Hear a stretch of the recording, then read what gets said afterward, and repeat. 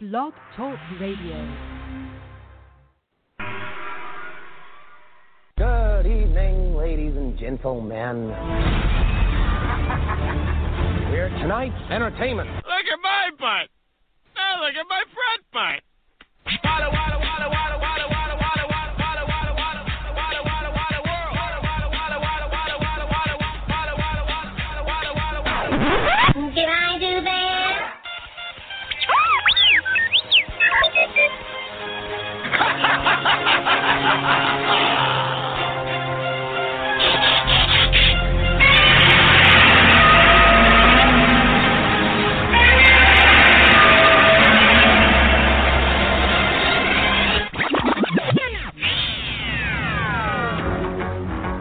Open the circuit to the wave motion gun.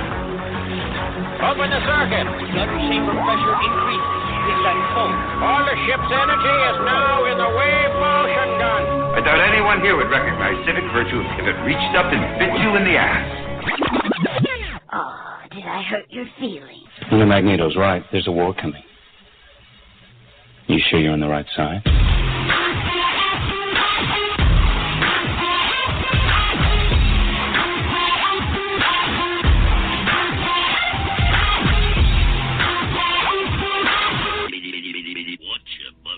Thank you, Twiggy. Hello, everybody. Welcome to November on Cultside Radio. This is Steve's Video Store, and tonight I'm proud to say I'm knocking off one on my golden list, which is of movies that I desperately want to do live watches of. And with me tonight is noted author, and you need to go to Amazon.com right now and buy his book, Spaghetti Westerns. And if you got a Spaghetti Western fan this Christmas who loves Spaghetti Westerns, buy him this book. McFarlane, they're like the Cadillac of book companies. They expressed interest in his book. He's not going to publish with them, but what does that mean? If the Cadillac of genre books is interested in your book, that means it's damn good. So go buy it. Thank you. Thank you. You know, it's... Tonight we were going to do Day of Anger, but then I noticed he had one of the most insane. We make jokes about how certain times the companies throw shit against the wall and see what sticks. Well, tonight's movie is one. Well, Run Shaw has said that he regretted how far he let this one go. It's got some stuff in it you don't normally see in a Shaw Brothers film. And it's got some really nauseating scenes. So anybody that can be easily offended. He throws shit, the cat, the kitchen sink, a car. Oh, yeah. There's and a lot will not be bored with this movie. Yeah. And it is The Boxer's Omen, which I've never seen the original of. For some reason, The Boxer's Omen is well known, but its prequel is not.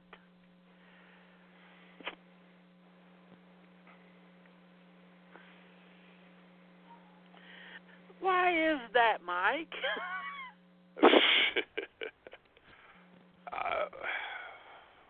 You know, that's.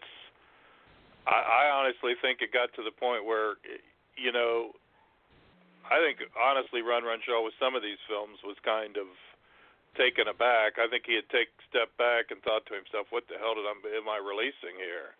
Because a lot of this gets, you know, a lot of this.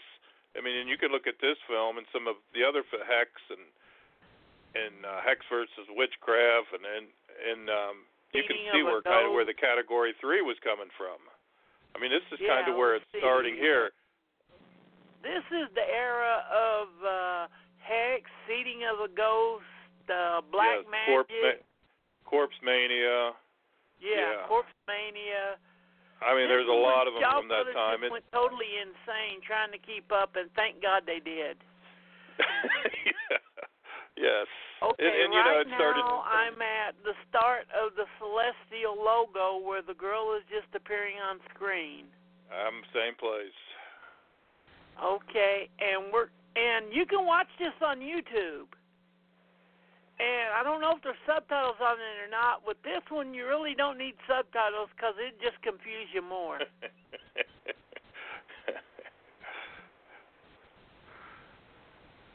And here we go in 5, 4, 3, 2, 1.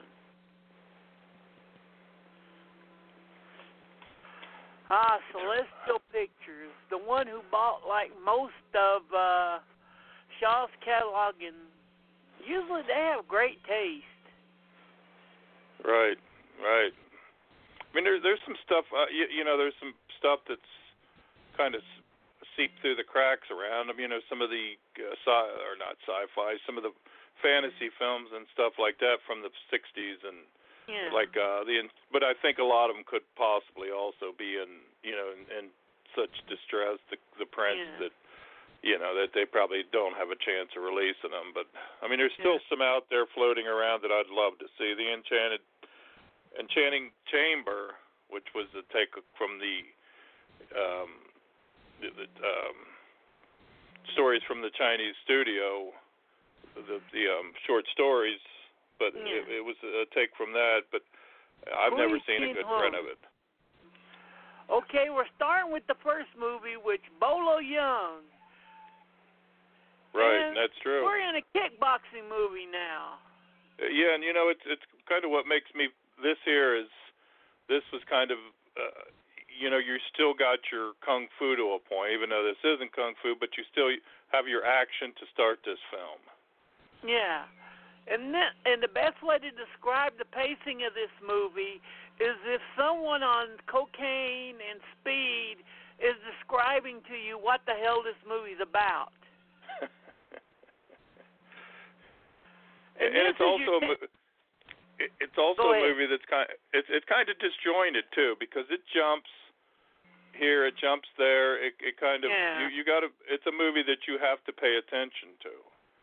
Yeah, yes, it gets crazy as hell and just illogical at times, but you still have to kind of pay attention to know who's out here, who's handling this, the boxers, or the one boxer in particular, and the wife. But and I'm proud to say that the head of Central Cinema said he showed this movie because I recommended it so much. Awesome. And he said everyone else was freaking out during it. No one left the theater, but he said a lot of people were like, what the fuck? And I'm actually proud of that. That's you don't get any better than that, do you? The director of this guy, Chai Hung.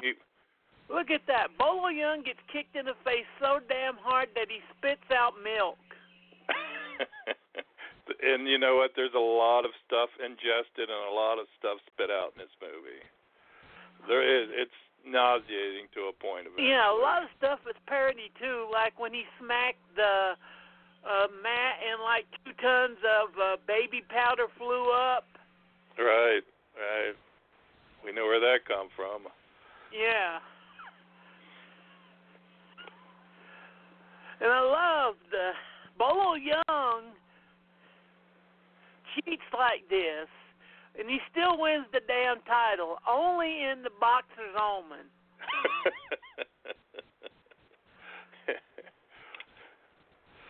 But everything that you just seen in the first 2 minutes, fuck it. We're in a Yakuza film now. That's right. That's right. And he's really, I guess, this is really never ever, this is it after here. Once he walks out of this scene right here, this life is gone. I mean, we kind of figure that he's Yakuza, triad, whatever, but once this scene's over, it's just, he's no longer associated with that, which kind of... it's like he just jokingly put every kind of popular genre in Hong Kong at the time into the movie as a joke or not. I can't tell. Well, you know, if you watch Hex, it also throws in some stuff. It's got you know, it takes a little bit from the Quaiden, and it also has a little angle of the slasher movies, because it's got a fox.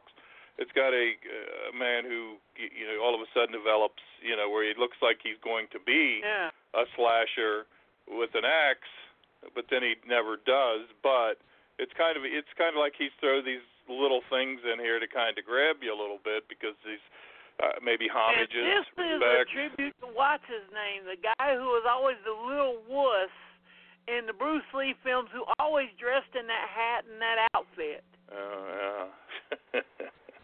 You know what I'm talking about, don't you? Yeah, yes. I could not tell you his name, but I know exactly what you're talking about. And I love it. Every one of his Yakuza friends are cut up in the bag.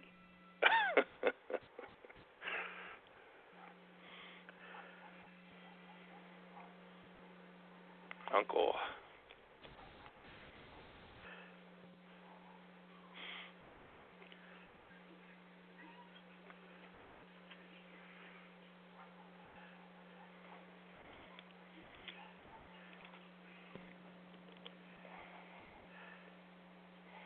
But the director Cha Young, he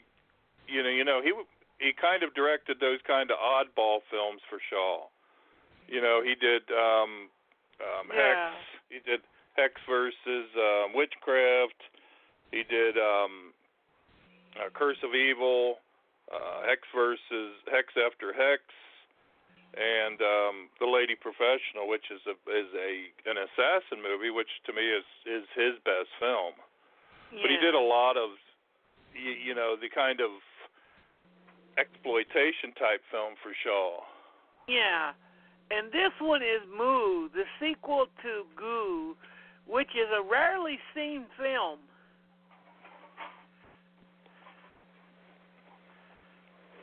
Right. And I've heard it called another one, and I've also heard it called The Boxer, which would explain the sequel's title, Boxer's Omen.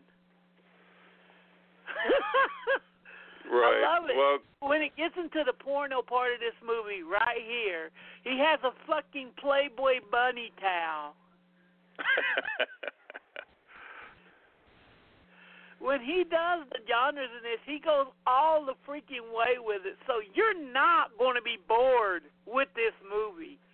If right. You and are, you know what you were talking about, Goo, was also called Bewitched, and that's where a man goes to maybe Thailand or someplace, and messes around with a girl that he meets who he had no intention of actually having any relationships after that week, or however he was long there. And when he came back, she started to, she put a hex on him or a curse, killed his daughter. You know what this reminds me of? Kentucky It got Fried pretty nasty. Movie. Please, what was that? Kentucky Fried Movie with the boing, boing, boing. Oh, and speaking of insanity, here we go. Yeah, and this is the black magic. This is the good, the black magic versus Buddhism, which we see a lot in a lot of Asian films, especially a lot of Japanese films.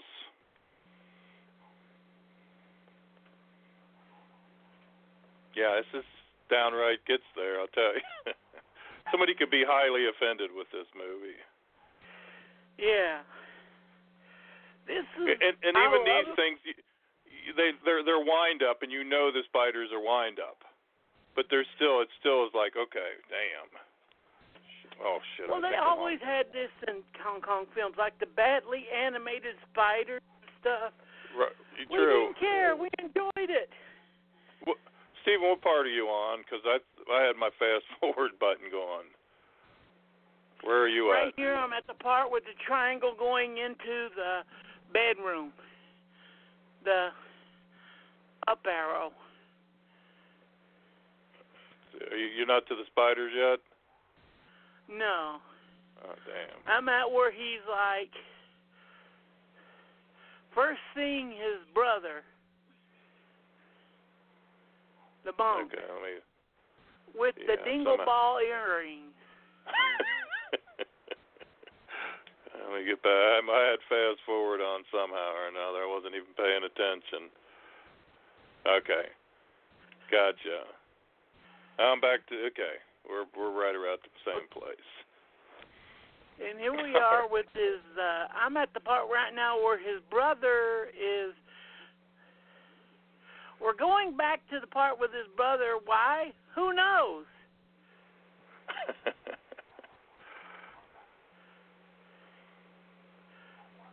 And if you look, that damn thing isn't on because it's just flashing 0, 0, 0, 0.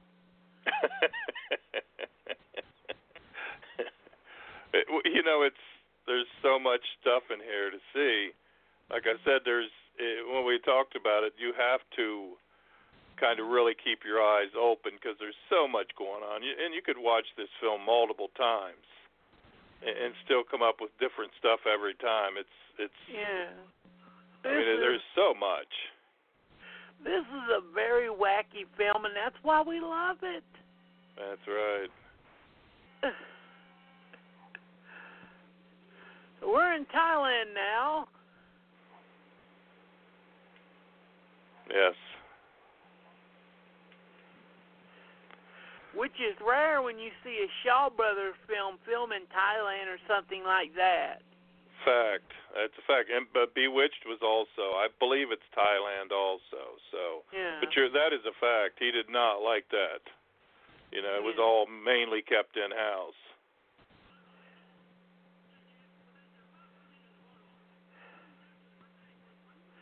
But then this, again, this isn't a period film. This is, modern day. I love the fact that they got Bolo Young here. They got real good, solid actors in it. Yeah. Not people who would take this and go over the top. Yeah, and he's very menacing. He's very, very good. He don't even have to work at it. He just had to sit there with that smirk on his face. Because people forget, Bolo was the only kung fu action star of that era. I think since then, there was that Jack. Mm-hmm.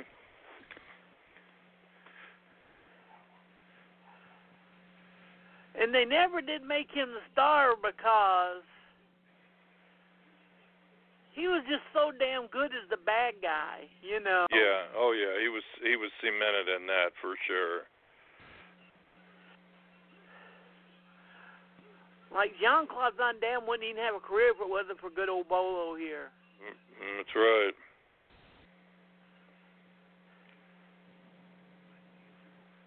And it still breaks my heart to this day we never got to see Bruce Lee versus Bolo Young in Enter the Dragon. Mm-hmm.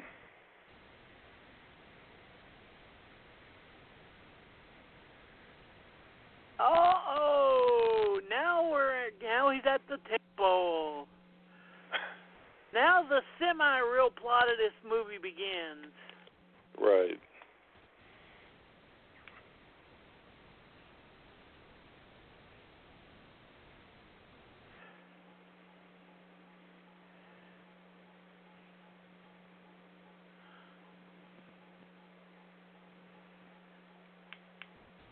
This is like some blinker light the way that sound is.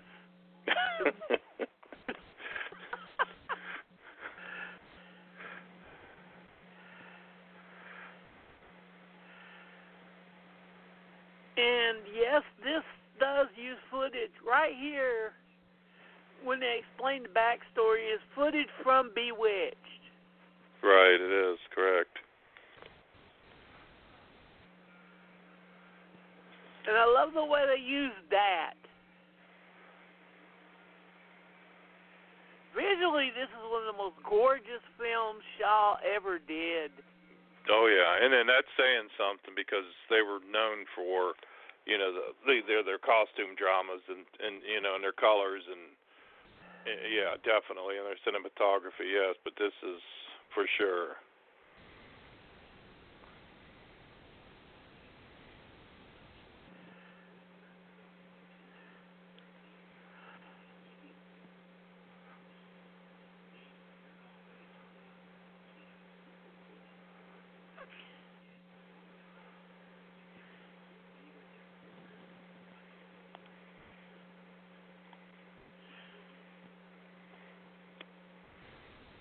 This is the footage from the first film right here.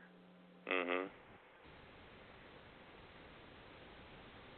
Yeah, now that's like I said, that's Bewitched is a rough film to watch just because of the death. One thing that bothers me in film, well, two things honestly, is animals being mistreated and the children. Even though I know it's fake, but still, them are two kind of soft spots for me. So Bewitched kind of. Well, the director got me a little said, bit there. "Don't worry about the chicken because they fried it up and had it for dinner afterwards." He only made one more film after this. Yeah. They wanted film in '84. He was too over the top. I think so too. Yeah. Oh, in the back. And he died in Los of his Angeles. mouth, the fake bat. Yeah, there you go. The fake bat.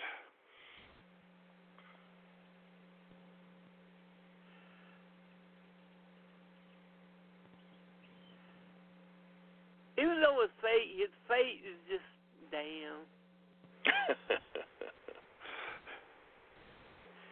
In a way, it's like he knew that no one would be seeing the first film, so he just takes like some of the best, depends on what you call best, moments. And even though, yes, this is a fake bat, if you're against animal stuff, you might want to avoid a little bit. And I love you might want to have that. that. Because there's a few things in here. We get to the alligator scene. Ooh, there's the spider, the centipede, the scorpion. And it's fake, but this movie is so over the top and insane that it doesn't bother. A lot of films you watch and say, "Oh my God, look at that," but it doesn't bother you in this film because it's such a film that fucks with your mind. It's just like, who cares? Okay, I can accept all this. I have no problem when this little skeleton starts walking. It's like, damn. And the putrefying, too. He's good at that. Right. Oh, this is a great mask. I love it. Yeah, I agree with you on that one. The director, the only problem I had with Hex, which I love Hex, was the ending. The ending kind of like, it took everything, which, it was a horror film, and it kind of took it and reverted it back to basically saying, well, this didn't happen to a point. We didn't have, there was not a haunting, there was not a resurrection or a ghost or whatever, and that kind of, that kind of to a point. I love this guy right here. The wizard. Yeah, he does a good job of it. Now, who would be good in that would have been Lo Lee. I don't know. This guy's great. He is great in it. You're right. But I think Lo Lee was probably doing black magic with Buddha about this time, I believe, somewhere in this time frame, which I think he directed, didn't he? Hey, babe. I can't remember.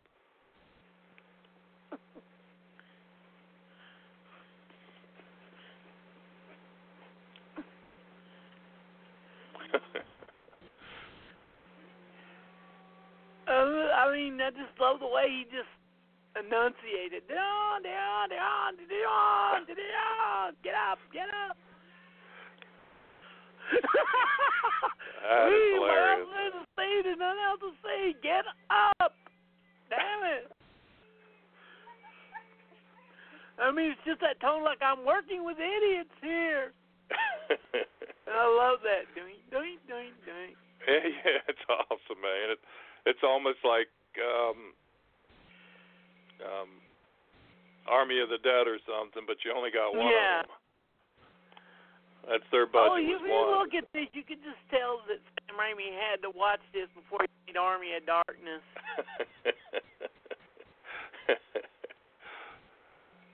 That is hilarious. That is classic. Don't you run! Come here, you little bastard! Come out there! Now, you know, Hex... Run! His follow-up to Hex versus Witchcraft was... Now, that's a lot of comedy there. I was fairly disappointed after Hex when I seen Hex versus Witchcraft. It's more... Yeah. Of a bonding between the living and a spirit, but there's a lot of comedy in it, and a lot of slapstick comedy, and a lot of mugging and stuff like that. After Hex, which I loved Hex, it had Tanny in it, who's one of the Becks, Shaw Brothers starlets, but it just wasn't impressed with that. This one I just love because it's not afraid. Correct, yeah. Most directors be like, I don't know, should I really go this far? Yeah. And he's like, and I agree. He throws everything in here, even the nudity we've seen earlier has a certain erotic content. And he was making fun of it too. Yeah. He makes fun of it while kicking it seriously. That's how you do it. Yeah.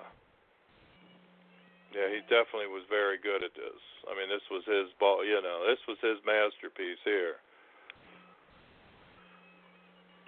I wouldn't say masterpiece, I would say is extravagance, over the top. This is it. This is definitely one that still has the effect, able to really mess you up today the same as when it first came out. Yeah, and you would have figured something like this if it could have got some kind of a general release in the 80s during the VHS era. It would have probably did damn well. It probably would have became quite a had quite a cult following, because it's definitely got everything. The whole guts thing, Yeah, this one I'm surprised didn't come out. Yeah, I agree with you. I agree. I mean, Seeing of a Ghost came out. Hell, it even played 42nd Street. Wow, I didn't know that.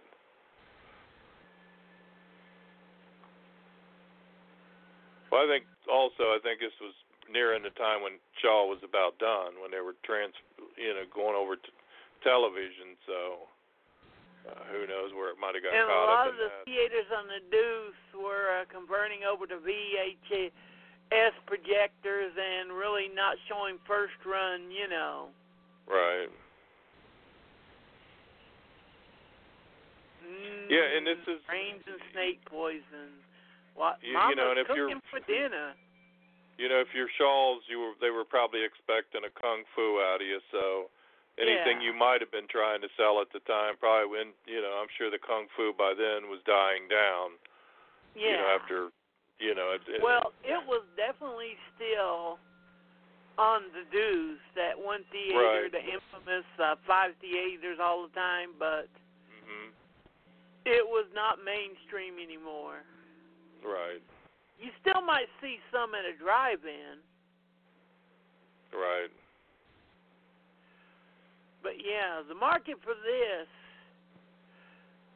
it would have just taken someone with balls. Yeah. And how would you if you think about it, how would you even sell this film?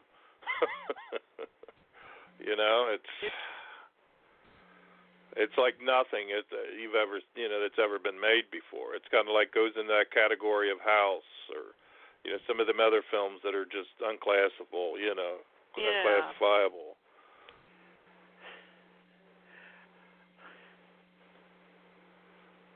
And you can tell too. Seeing of the Ghost as sees a man eat brain, and the spiders have straws. God bless them. They do have straws. But it doesn't. None of this stuff bothers you though, because it's like it's like it all just fits in here.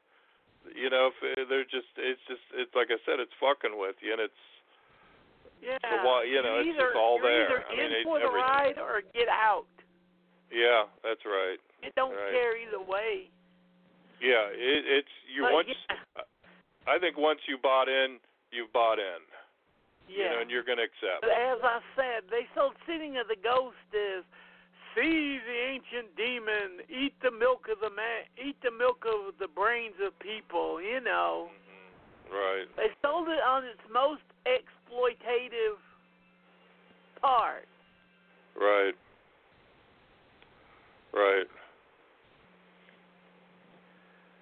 But then the only one that was handling crazy shit like this was Terry Levine's Aquarius and things like that. And even then in '82, they took Lucio Fulci's The Beyond and cut it into a bowdlerized R-rated version, called it Seven Doors of Death. Right. Right. Yeah, and I would think that, if this was offered, they would have definitely had to do some cutting. What is this, a minute 43? Yeah, they love most of the guys that would sell shit like this over here would say, oh, we got to make it 90 minutes. That's right, 90 minutes, because they wanted as many runs as they could during the day, yeah. So that would have been cut. And if I'm telling you something, if it's illogical now, wait till they cut 30 minutes of it. Yeah. Or not 30, 13 or 14 minutes, whatever it is. So yeah. Hey, it's Spider Wizard. That's classic, ain't it? Yeah, this is what but on VHS, people would have ate this up. They would have. They would have. Man, could you imagine that? How this could have? I mean, you would, that was the thing on like me on a Friday, Saturday night. Yeah. You work during the week. You go to freaking, the video stores. I had, depending on where I was living at the time, sometimes I had up to 3-4 different video cards. I'd go to one place, I read about another place. In the Auburn Horror Encyclopedia, the Psychotronic, the usual places where you would see bizarre shit like this talked about. Right. But finding it wasn't easy. Oh no. It's what we've talked about in past shows. Subtitles. Yeah. That was Yeah. I remember I had got it on VHS from a seller, I'm thinking out of New York. I could be wrong, but I believe it was out of New York, and I remember this film, and the subtitles were so light that you could hardly see them. So I would have to sit and stop and read and stop and read. And then I'd bought more Shaw from them as the time went on, and it was the same thing again. It was the subtitles were. Subtitles were too. Yeah, they were so light that they would kind of blend in. And another one that is some of them desert classic films, which I tried to buy a couple of theirs. That I think they're DVD though. Some of them also has that problem with the subtitles. Well, I'm just talking about the horrible subtitles, period. Like, I can remember the first time I seen The Killer, it had this subtitle. The Killer, he said, "You're so full of shit, you should stick your head up a toilet's ass." That's how the subtitle read. Yeah, it was. I'm telling you something. People just don't realize what they've got these days. Somebody that didn't come up during them times, they don't know. They just do not know what it was like to find this obscure shit. You had to work for it. There wasn't no instant gratification back then. And there was so much stuff, like, we would hear about it. And and imagine another thing, people would be like, well, could we show this on Kung Fu Theater once we sell in the theaters? Can you imagine them cutting this down for TV? You couldn't. There's two. Yeah, well, no, I couldn't see it. I think it would be about 30 minutes and make no damn sense, even less sense. It wouldn't have been much, would it? No. But it wouldn't be the first film they fucked up like that, so.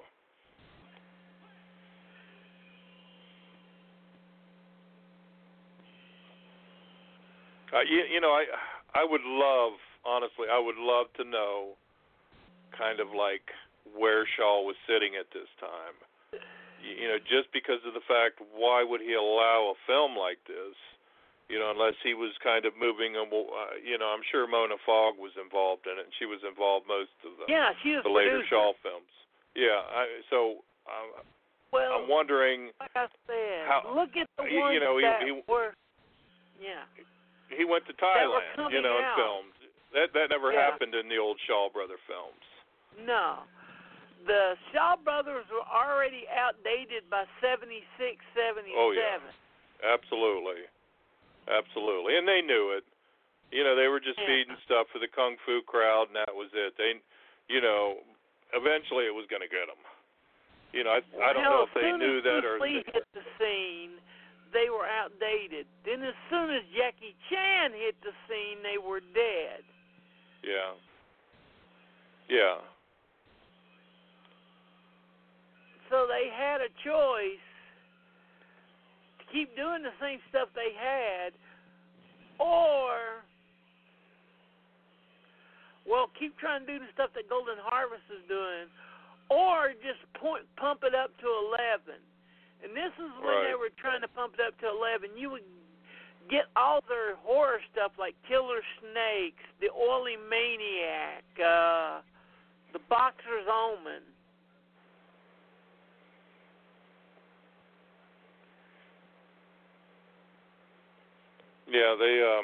Yeah, for sure. I mean, and it was also a changing crowd.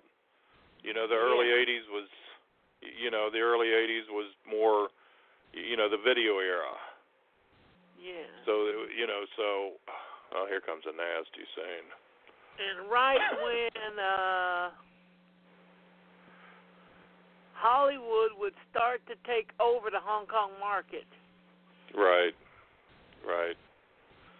I can remember towards at the end of the 80s, the only thing that would really sell would be Jackie Chan films. Right. I told the boy not to eat that raw sushi, but they didn't. Ooh, that's nasty. That's nasty, ain't it? They have a lot of stuff like that in this film. A lot of what the hell was I doing in that guy's mouth? What the fuck? Get me out of here! God damn it! A lot of that. See, even the slug wants out of this damn movie. Can you imagine how offended it was? Wow.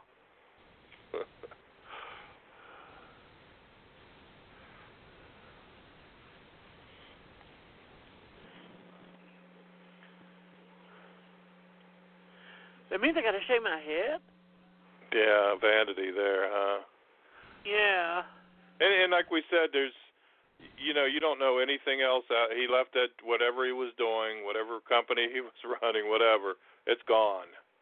He never goes back. And I love the fact that this was probably just something that they were headed toward the set one day and just seen this dance going on, and they're like, screw it. Turn the cameras on. Yeah.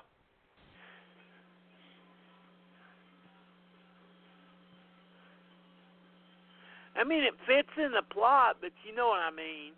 Yeah, it's just like shit. It's like, small snippets all stuck together. I mean, yeah, you got your actor holding it together, and but was that scene necessary? Unless it has some significance, which I don't understand or realize. I don't know. Well, it's him becoming a monk. The ceremony. Right, but do they usually ride on elephants and get carried on somebody's back? Yeah. Oh, do they? They're not supposed to touch ground until they Okay. enter the temple. No, I didn't know they just touched They're ground. leaving society. Right, right.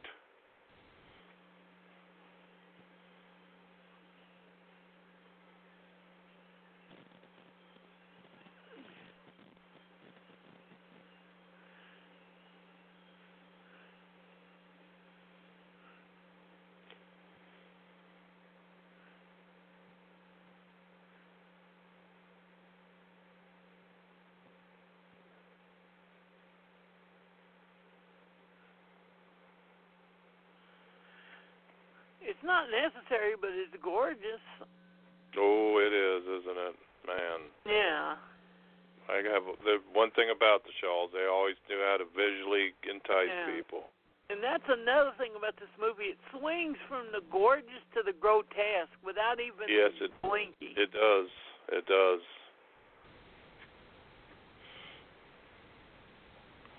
And how much it respects the Thai religion. Mhm.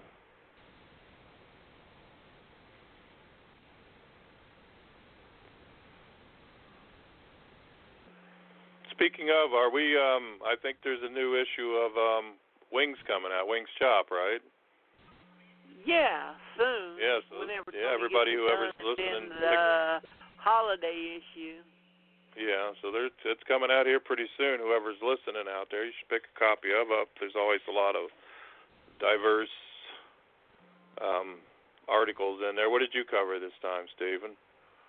Not Wings, because this has been a bad year for me health-wise, but I'm doing something for the holiday issue. Great. I always enjoy your stuff. Always enjoy it.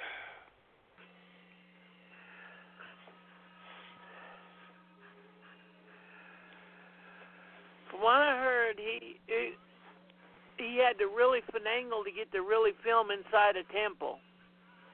Is that right? I would imagine, yeah. Yeah.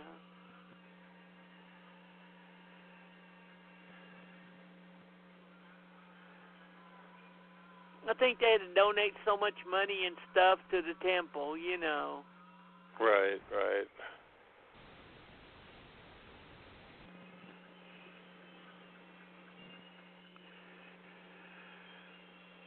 And sadly, still, this is not as well known as the cult fans as Black Magic 2, Seeding of the Ghost, Hex, and some of the others you have. Right, and I think maybe some of that too is also you have actors in this film that we have not heard of. Well, Hex you haven't either, but obviously it wasn't the staple, Shaw brother, actors and actresses that you're used to, that appeared in a lot of the other, Tai Lung and Lowly and people like that in some of them other films. Yeah. A lot of the celestial a lot of the image titles are unknown. Mhm. Let's see, Legendary Weapons of China. What is the one with the mask? Oh, the lanterns. Human lanterns. Yeah. Now that's lanterns. That's another extreme one.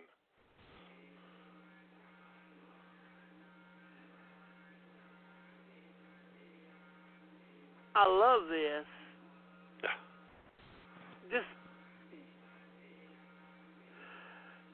Usually when I watch this, I'm so focused on the all outrageous, over-the-top parts that I've ignored how Jesus Christ beautiful this movie really is. It is. You're right. Yeah, it's visually beautiful.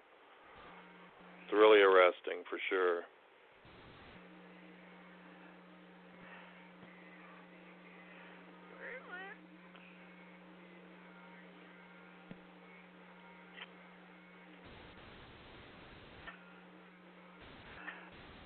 Like this right here. This is a pretty cheap effect, but God, does it work. It does. You're right. I mean, it's standard 2D animation, but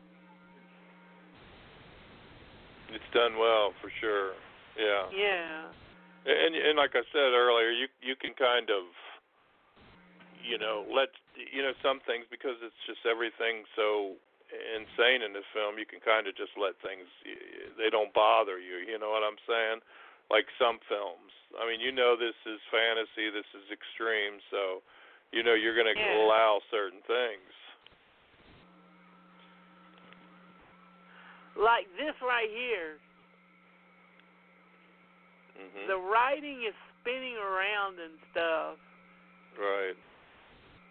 And it becomes part of his body. I love it. Yes. Yeah. Nowadays it would look CGI. It would look too normal and too clean. Yeah, I agree.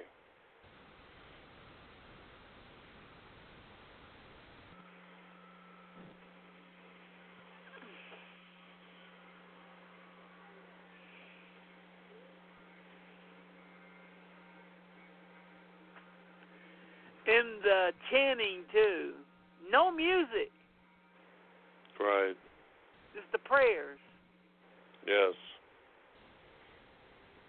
And like Shaw Brothers films we had talked about, eventually took a while, but we get an actual training scene. You could look at it this way. This is kind of a training scene.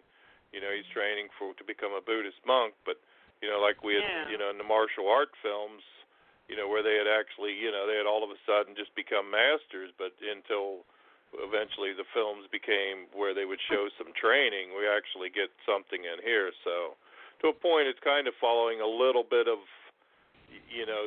some normalcy for a Shaw Brothers film. It's wrapped around fighting, hand-to-hand combat, and then also we do have some, of the staples or tropes of, the Shaw Brothers. There is no tropes in this movie. This movie creates its own tropes. Well, like I said, the hand-to-hand combat and the training scene, which came later on after the 36 chambers. Yeah. And I love how he uses camera flare in this movie. Mhm. Starburst. Yeah, well, beautiful. They used it in 36 Chamber too for when his eyes get focused. Right. And I love that candle right there. That is amazing, ain't it? Yeah, I mean he does not pull out these kind of he goes to this kind of extremes in either hex versus witchcraft.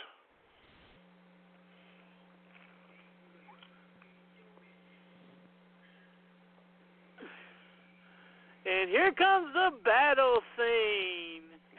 Yes. Listen there closely. You go. Listen closely. Yes, and we get a lot of these, and this is kind of Listen another staple. Here. Just be quiet. After he says this.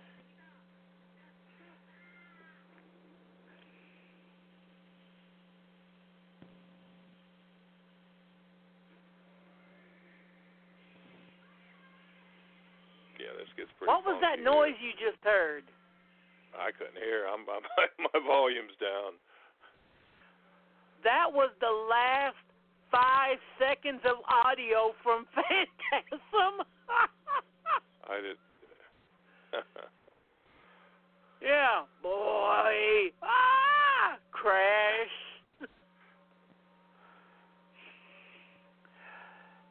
I love it. Little bat creatures. Oh, man, I was sleeping. Why you waking me up for?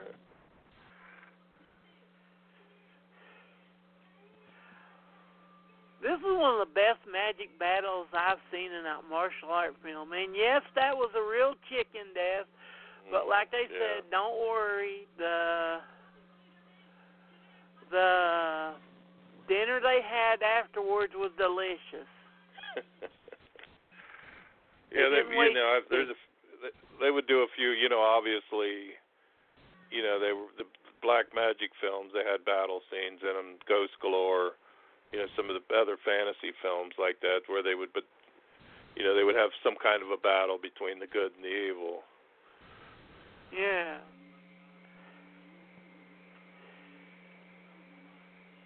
And here comes the real payoff of that whole scene.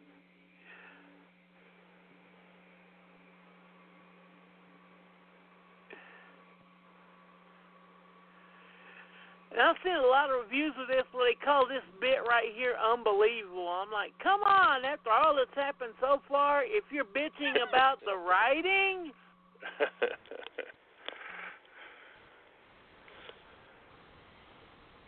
Anybody that's going to try to normally dissect this film anyways is going to have a problem.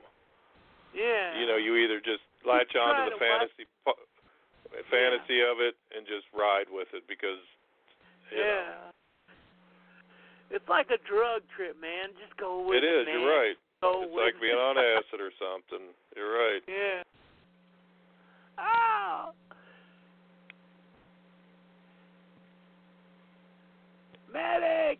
Medic!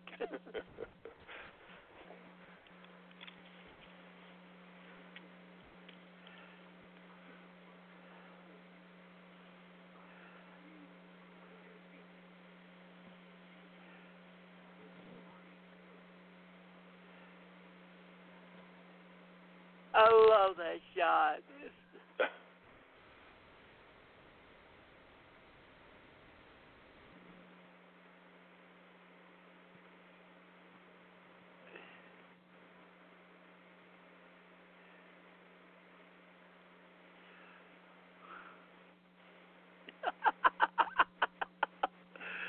Just dun dun dun dun dun dun.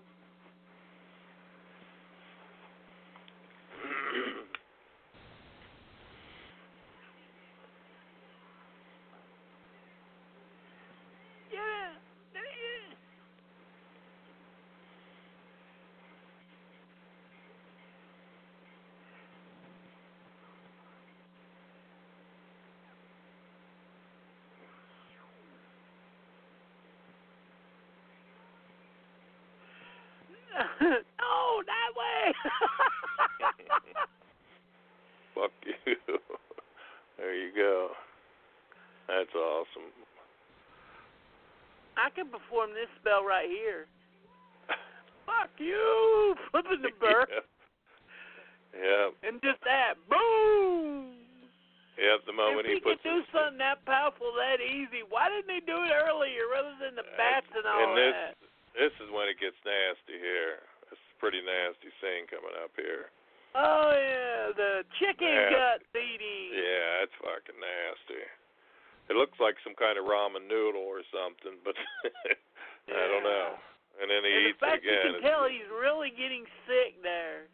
Yeah, oh, fuck, yeah. Yeah. Yeah, it's disgusting. that kind of eating kind of that nasty stuff kind of reminds me of the movie The Curse, when they ate that nasty, the food that was grown on that farm that was contaminated.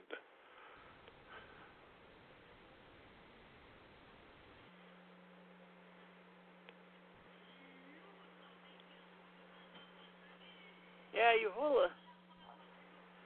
There's some yogurt for you. This is the nastiest use of blackberry currant I've ever fucking seen.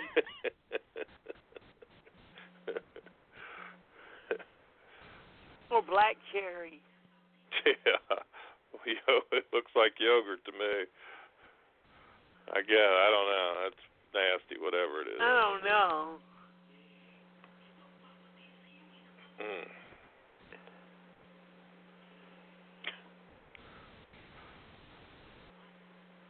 I love this scene. The movie's just, it's batshit, absolute crazy. Yeah. And like I said, why isn't this film released over here on a nice deluxe Blu-ray with some extras and stuff? Why? You mean it's released in the U.S. on a Blu-ray? Yeah, well, yeah, why not? Could you? I didn't know, but I don't think it's a U.S. No, Blu-ray. no. I'm saying why. No, I'm saying why isn't it? No, I'm saying why isn't it? Oh, the whole Celestial catalog thing. Yeah, but still, they should definitely, somebody should. I mean, 88 Films is releasing some over in the UK. Some different titles. Like I know they did Black Magic 1 and 2. So I don't see why somebody else couldn't do it over here. Something like this over here. Hell. Frank Henenlotter would be proud of that monster. Oh yeah, that's awesome.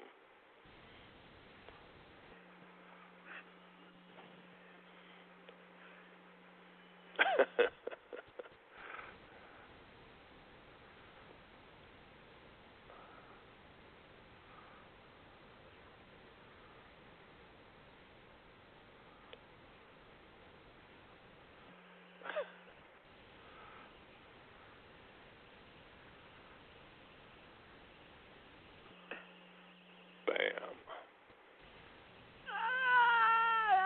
No! Damn thing ain't even on screen 5 seconds in.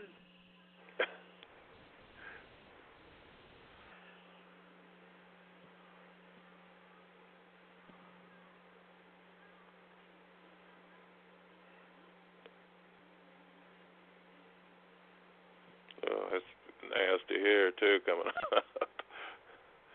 Yeah, there's lots of cringy scenes in this film.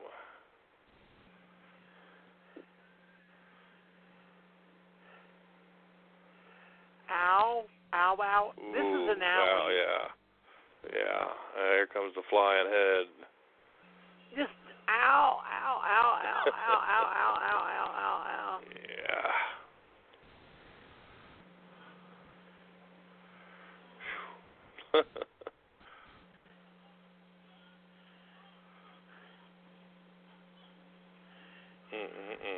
And if anyone says one word about how fake the head looks, then just turn the movie off.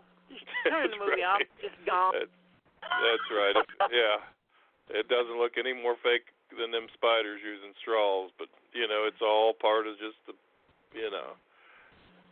all part of the deal you get here. Yeah. We watched our fake monsters back then, and we freaking loved them. That's right. That's right. That is a fact. This is just back in them days, we were just looking for something that was, that would just, I don't know, entertain us. Entertain you, but it would also had to have that appeal. It had to be something kind of fucked up. You know what I'm saying? Because you've seen so much of the 80s films and the slasher films, and then you started to get, when you got like Army of Darkness, the Evil Dead films, some of them films that were just kind of fucking out there, that had some real, insanity to them. And that's a lot of the Asian films, the horror films. When they go over the top, they go over the top. Yeah, we'd be whispering about them and reading about them in books, and we'd be like, God, True. we want to get a hold of them. Oh, yeah. Oh, for sure. Yeah. And when they came out on DVD, well, they don't have dubs. Well, they don't have this. Man, shut up. Ain't that a fucking like fact? Like this Godzilla set. People are whining and bitching that we have a complete set of the Showa Godzilla films. Mm-hmm. But there's no English dubs on them. People, I'm telling you, a lot of people, you know how they are about that crap. They got to have that English dub. That's a lot of the spaghetti westerns and stuff that, people can find some of the, they can get a lot of the ones in Italian, but they, complete and uncut, but everybody wants them in English. Yeah, but the spaghetti westerns had the one and only Mickey Knox doing the dubs. So no, I have rarely, very rarely, seen any bad spaghetti western dub? There's a few with voices that were. Yeah, there's a few, but you're right. No, I have to agree with you. Most of them are pretty damn good. You know, and it sounds like a lot of them are the same guys over and over and over again. But yeah, no, I agree with you there. But you know, to myself, and I don't know how you feel about this with both of us writers, is I would rather have subtitles. Yeah, I would rather have subtitles with the original language. Me too. I've never 100%. complained about subtitles. Never. Yeah, no, that's what I want. I can remember when I seen Ron as a kid, I was like, holy shit, I'm watching a subtitled movie. Yeah, and a lot of people just do not like it. And I can understand a little bit in the theater, you know, because, you know, at least when we're home, you know, at home video, you can stop and read it if it's going a little bit too fast. Yeah. You know, and that does to a point. I could see that, like I said, in a theater. But, you know, the home, you know, in your home, to me, it's all about, give me the subtitles every time. That is, when I buy stuff, that's one of the things I look for nowadays is the subtitles. And I have never had an issue with subtitles. Just that flame sparks going everywhere. Yeah.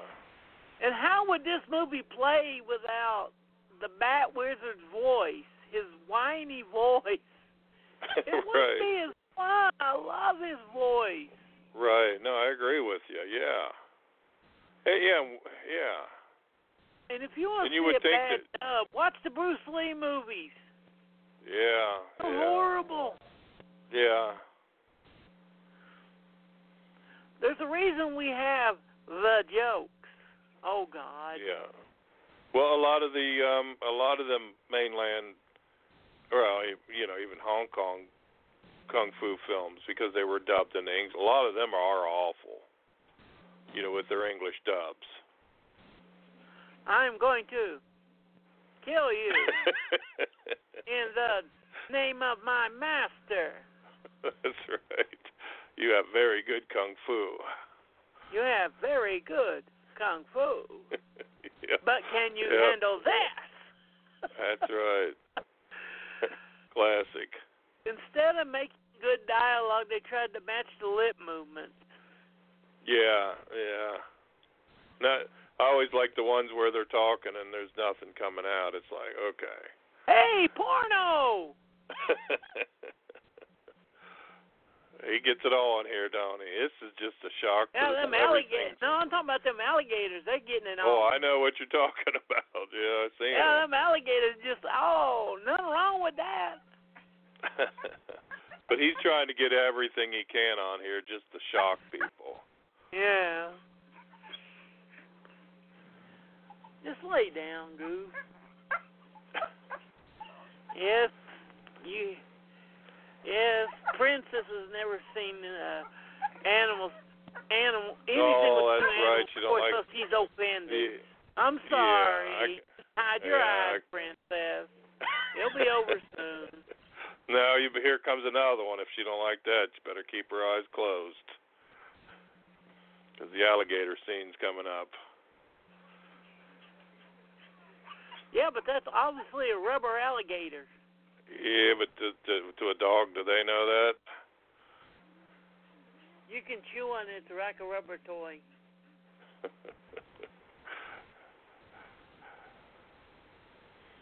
Now, these dudes, when they get at it, these three wizards, now they do some pretty raunchy ass shit coming up here. That's fair warning for whoever's watching out there. It's getting pretty raunchy here.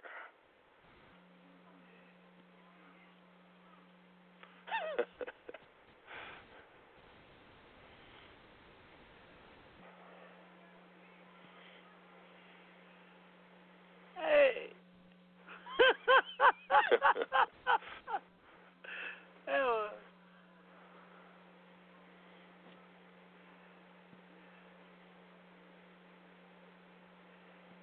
I mean, you know, I watched the movie the other day. It was a South Korean movie called Woman Chasing the Butterfly of Death from Mondo Macabro, and yeah, you know, it's one of them movies that's completely fucked up too, and it's, you know, and I had told Tony Strauss at Wings Chop, I said, well, I might try to review that one, and I thought to myself, I mean, it's just like this film.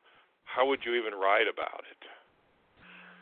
You know what I'm saying? How would you even write about films like these?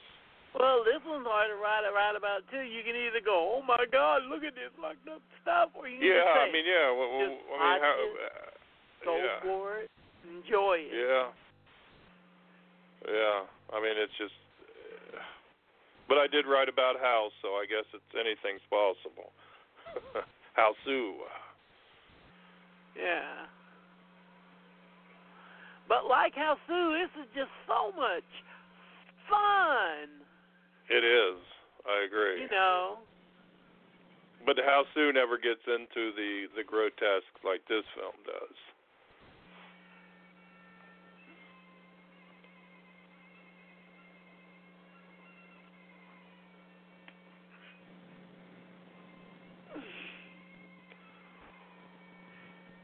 I don't know, that flute's kind of grotesque as is. Yeah.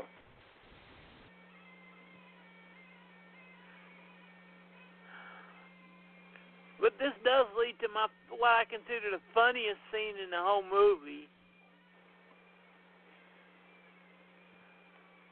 Well, the funniest dialogue after this match. Mhm. Money, money, money, money, money.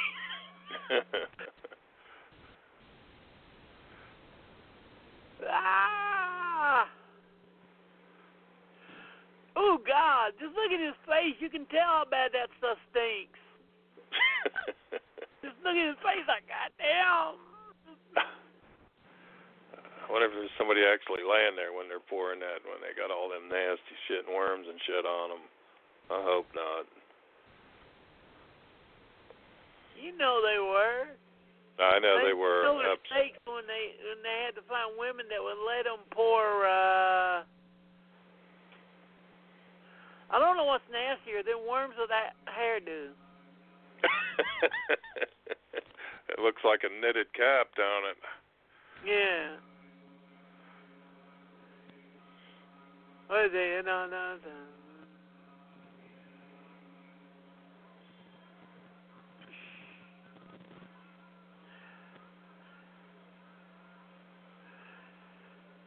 If you're not religious, you're like, cool, he gets to lay it and get revenge on the guy. But if you are following religious idiots this movie, you're like, oh, he done fucked up now. Yeah, we're getting to the point where we're good. This is when it gets nasty here, is when these dudes start eating and regurgitating shit. Ooh, what the? Could you imagine? Worm. Could you imagine if Run Shaw sat and watched this afterwards? Ooh, goddamn, even worse. That's a durian. Yeah. Could you imagine You know what's that? nasty about a durian, don't you? The damn thing smell like rotted fucking meat.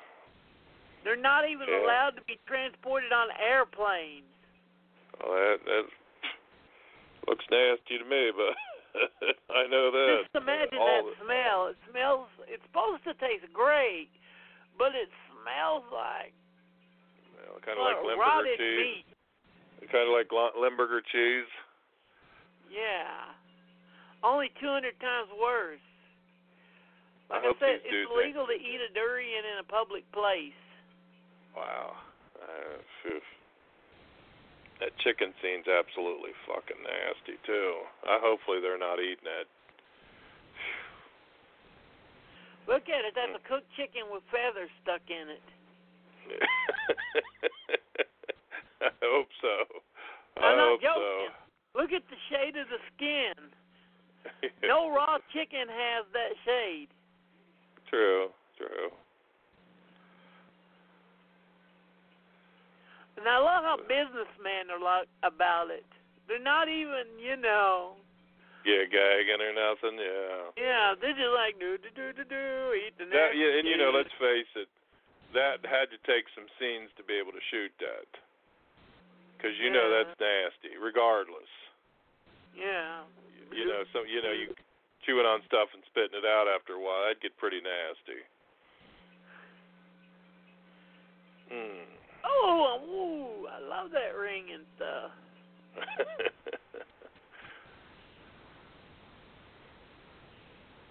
Ooh, Thai nut kick.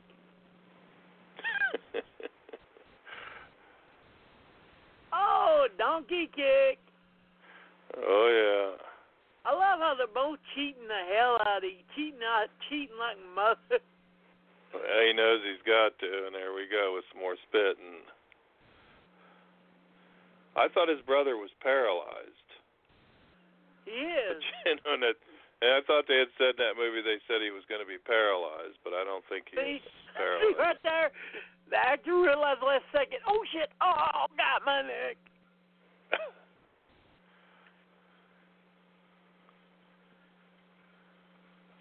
Owen, more music from Phantasm. That's probably why it's never got a release here. That's probably why.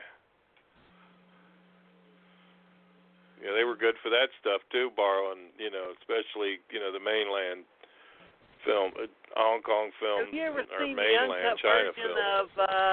of Super Cop, aka Police Story 3? Uh-huh. You know the scene where Jackie Chan's on the train fighting? Right. They have the Batman theme from the 1989 Batman movie playing while he's fighting. I watched one of them. It might have been Pink Commando or one of them or something along those lines. And they borrow a lot of stuff from, the 1980s. A lot of, like a lot popular of 70s adult films, too. They just didn't give a damn. They just put whatever music fit. Yeah, and the thing was, what was ever going to happen? They were only going to play for a certain time, they thought, and then they're gone. Nobody ever thought that they were going to be, home video and, all the other crap coming. Well, Nobody what killed them was when George Clinton and James Brown sued the rappers for using samples, Mm-hmm. Right. And when they won, they give the artists rights to sue all these filmmakers that was illegally using their music in movies.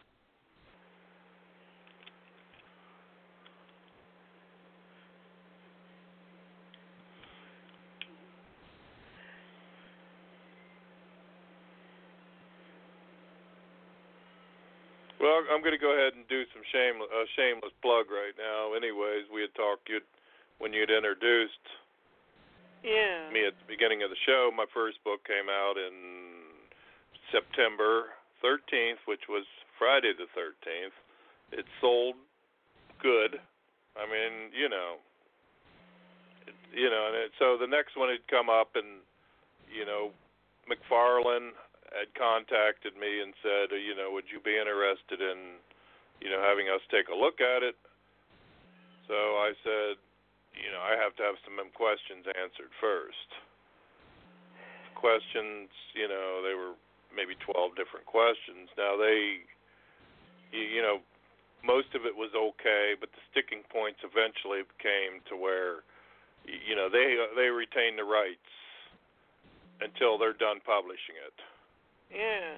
So, they could keep it, I know like the worst book ever written on spaghetti westerns, Thomas Weiser's The Good, the Bad, the Violent, is still in print after all these freaking years, even though it's highly, it's filled with errors. And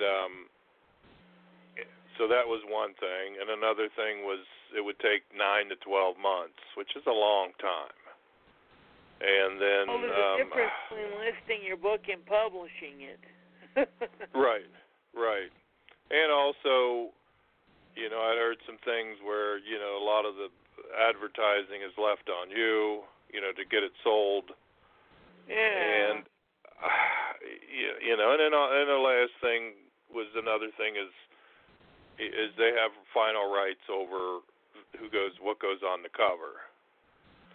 So, you know, as much as I like all the Leone films, I didn't want to have another spaghetti western book with Clint Eastwood on it.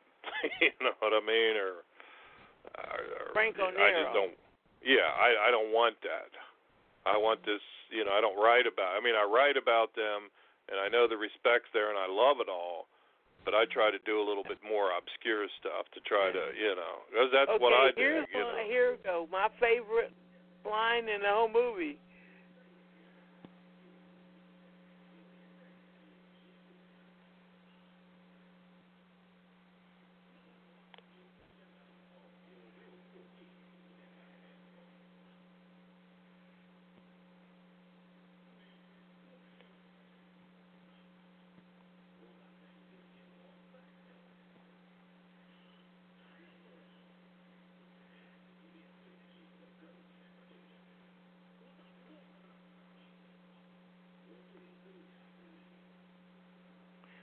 Oh,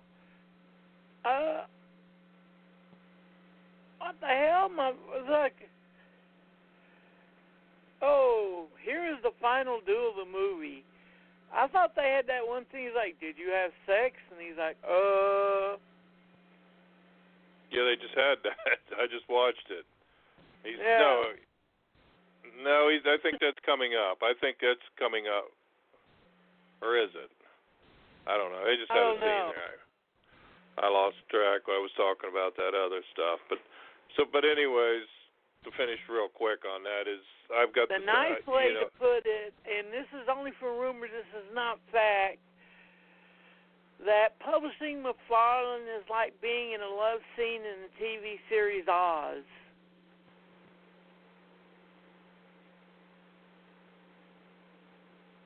I've never seen Oz. Well, let's just say it's an all-male prison show, and yeah, I don't know. You know, they were nice enough to approach me, so. But, yeah. You know, and it is prestigious, you know, to have yourself, you know, to be offered. You know, it's great. It's awesome. I told you you were that good. Yeah, well, you know how that works. No, none of us believe that, but anyway, so I decided the second book, which is coming out probably in the next 2 weeks. You know, Tim Paxton said he would do the cover again, which he did a great job on the first one. And then, you know, and then Tom Betts is going to do the Spaghetti Western expert's going to do the back cover blurb. So I just figured I'm going to do this one, and then we'll go from there. Don't say that. Don't say that. I'm not allowing you to say that on the show. You change your mind like. You're right. You're right. You know, because you know how it is, Stephen. This stuff is, you know, people think anybody could get in there and do this. That's why I respect the hell out of you, and I've told you that a million times. I couldn't do this every week. I couldn't do this as many times as you do it. I mean, to me, I just couldn't do it. Now, to me, I'm obsessive about the Italian Westerns, and it's time-consuming to do that crap. You know, I work and stuff like that, so it's not an easy task when you do stuff like, you know, when you try to write a book. I never knew. You know, obviously that was my first one. I've written plenty of, you know, from plenty of magazines and some books and stuff like that. Well, when Troy Howarth put out his first 2 or 3 books, all of us give him shit that he never put an index on it. Yeah, right. He's like, "Where's your index?" He's like, That's true, and that's another thing. That's, you know, there's more time consumption. You know, so it's, and there's probably I don't know if there's a way you can do it in Word. Probably not.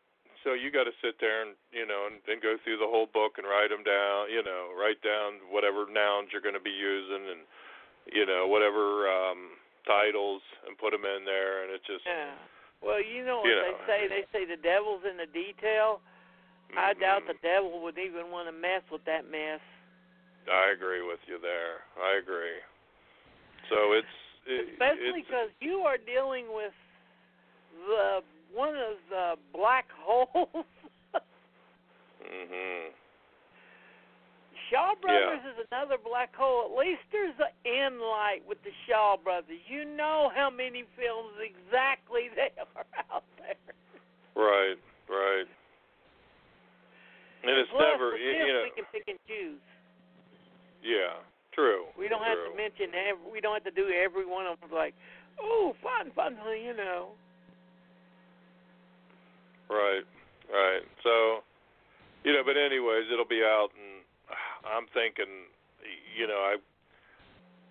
I uploaded a copy of it, and it's somehow or another it came out okay. I got to go in and do a few small adjustments here and there, but and then like I said, I'm still waiting on the cover and also the back cover thing, but so that want to be out here. And again, they're using animated fire, which in a way looks more magical. It does. Than, real fire or...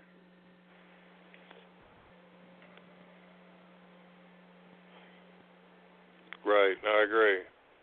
This movie is pure magical realism. Even though it's batshit crazy, it's pure magical realism.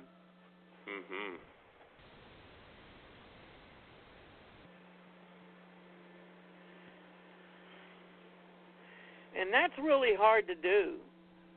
It is. You're right.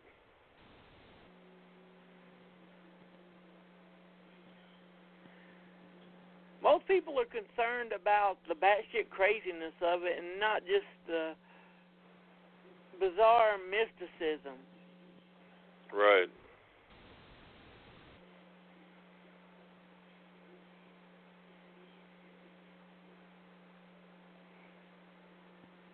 And even probably his next most famous film, Hex, that was based on, the mortal, and the ghost coming back, even though at the end it negated it all, but, the ghost coming back, from a traumatic death to seek revenge, which is, a pretty common story. Was that just an in-name sequel, only Hex after Hex? Hex After Witchcraft was the next one. And then Hex After Hex came in 82, I believe. I think Hex, that was like Hex an was in-name 80, and the next one was 80 also. But, like anything, or like a lot, sometimes happens, is it was in name only, believe me. Hex versus Witchcraft is nothing like Hex, I'm sorry.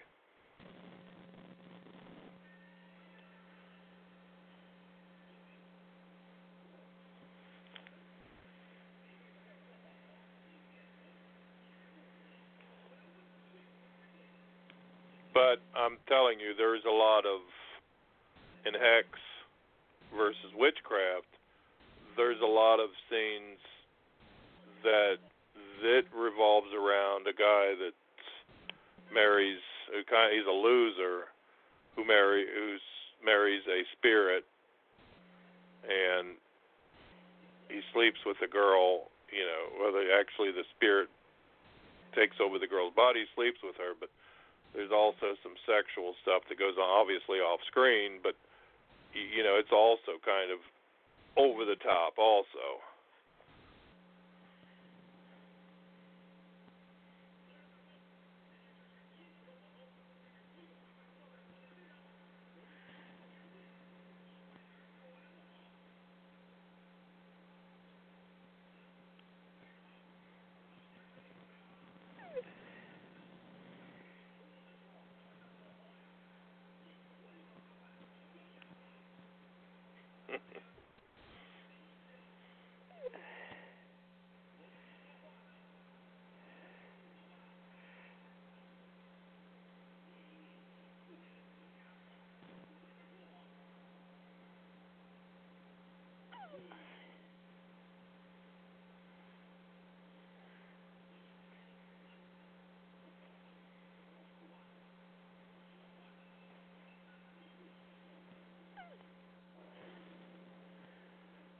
Oh, shit, don't mess with the monk.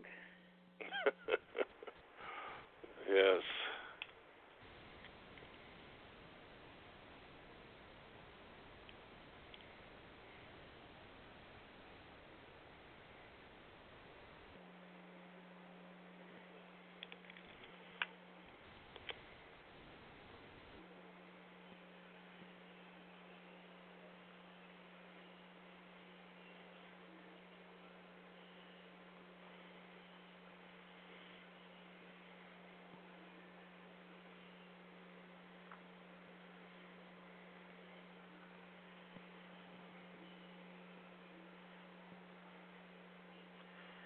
That's something you rarely see in Buddhist films, you know.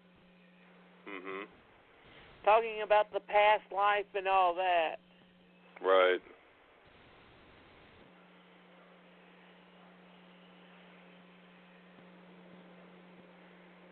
And again, we're on an airplane. Right.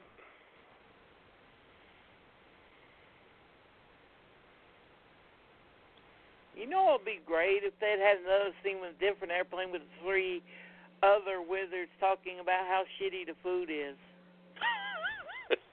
that would have been classic, wouldn't No, it? that's the girl. Or else maybe William Shatner out the window looking in.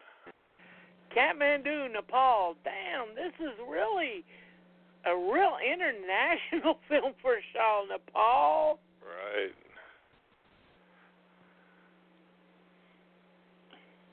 They definitely sunk a little bit of money into this film. Like I said, Hex really must have been successful. Harvey really taking over.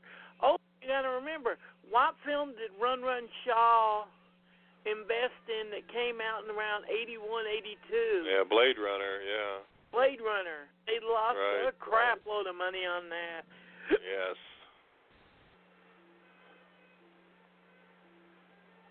They tried to copy Golden Harvest's moves in the early 80s, but it seems like everything Golden Harvest did turned gold.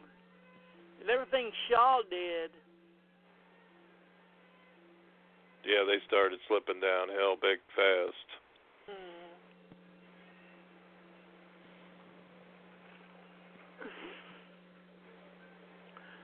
Well, you don't not making a lot of enemies when you try to blackball people that can make you money. Good, yeah, true. And also underpay them for years and years and years, yeah. Yeah, they lost the Lau brothers, what's his name, that did Gangs of Hong Kong, the director? Oh, shit, I can't think of his name off Chang the top of my head. Yeah, Chang Chi, yeah. God damn, I couldn't. We've only seen how many of his movies. King Hu, Shang Chi, the one-armed boxer himself. Mhm. Anyone they could have made money off of.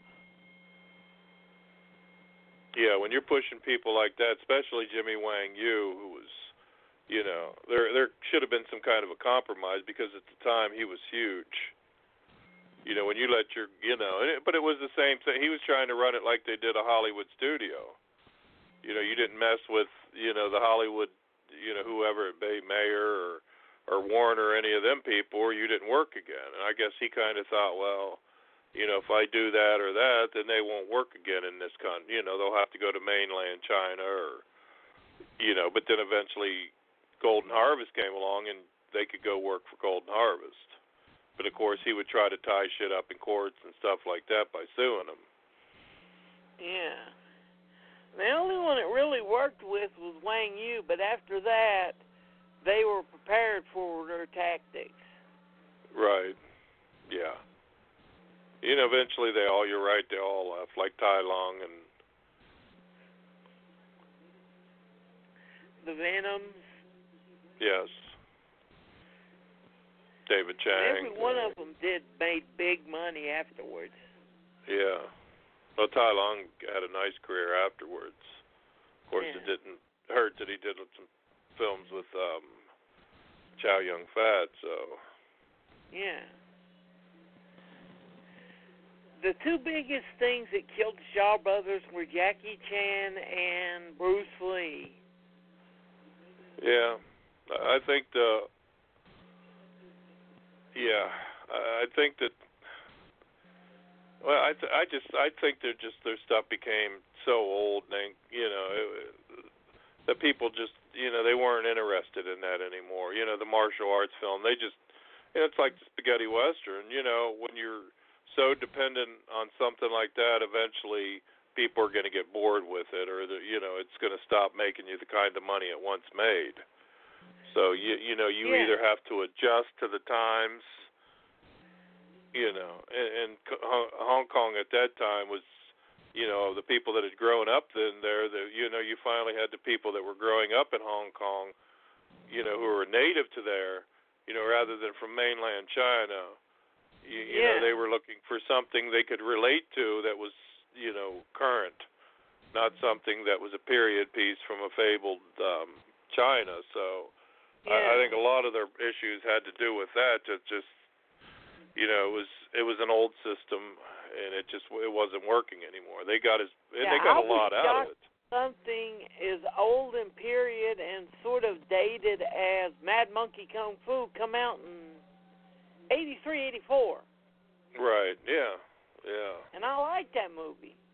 Yeah, it's a good movie. I agree. Yeah. But that was trying to get on that Jackie Chan bandwagon too. Yeah. So. Well, yeah, Shaw did have Jackie Chan, but he was putting him in crap like Eagle in the Shadow's Fist and Half a Loaf of Kung Fu. Right. He wasn't letting Jackie Chan be Jackie Chan. That's the problem. Right there. If you read any of the interviews with Jackie Chan and stuff, he said that everybody tried to change him. They wanted him to be the next Bruce Lee and stuff like that. He just was never going to be. If he didn't have some kind of comedy in his films, then his film, it just was never going to work. He was not that kind of actor.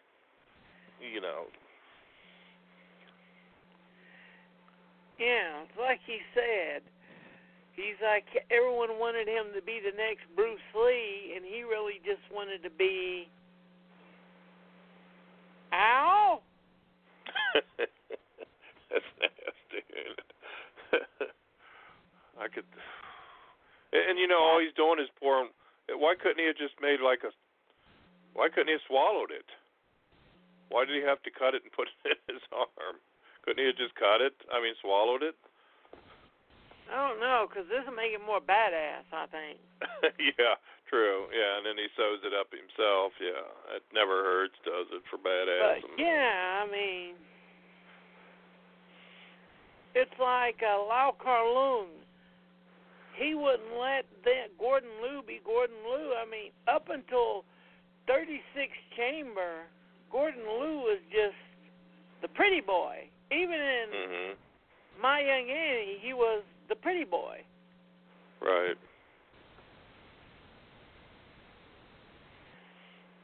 And you can pretty much tell, I've watched some, as you described him.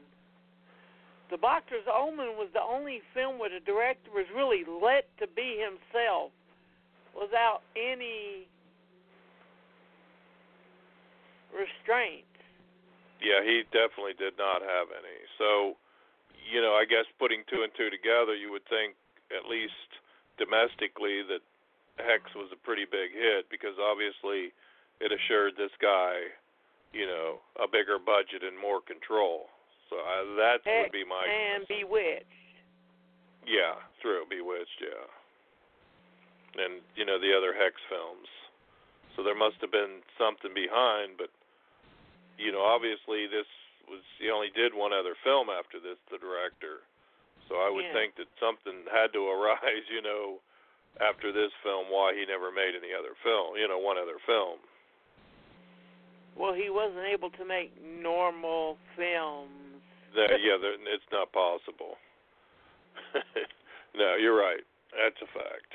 It's like Joe Dvorsky and all of the really extreme guys from back then.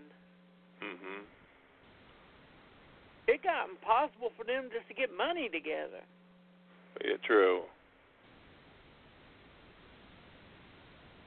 because it wasn't cool to be, we are cool, we are hip, we have the guy who does the wild shit. Look at us, be proud, Yeah, and I think he also probably got pigeonholed into, being known as that particular type of director. When Shaw was moving kind of away from the martial arts, or somewhat away from him in the early 80s, he was kind of the go-to guy because he had made some films earlier in his career, like The Bamboo House of Dolls, which obviously is an exploitation, women in prison type thing, over the top. This. So, and he did some other films like The Spirit of the Raped and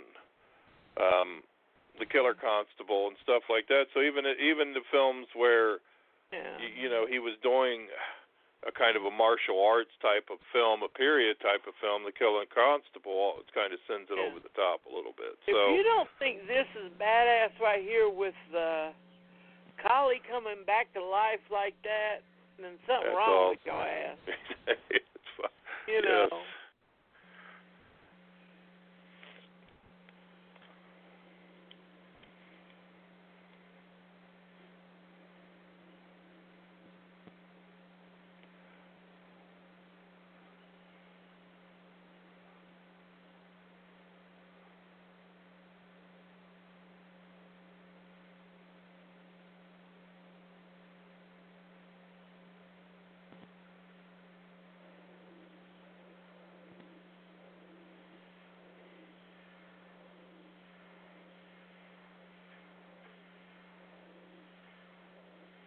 And her entrance.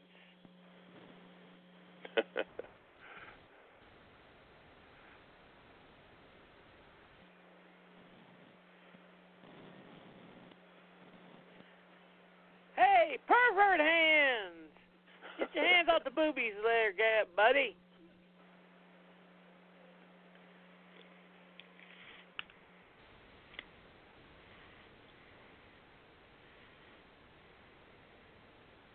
Edward Scissorhands coming up there. In case you're wondering what that weird robot sound is, you know the sound of the silver spear from Phantasm? Mm-hmm. Reverse it, and that's it. Wow. It's the sound of the silver spear from Phantasm played backwards. Wow. Instead of whoop, it's whoop.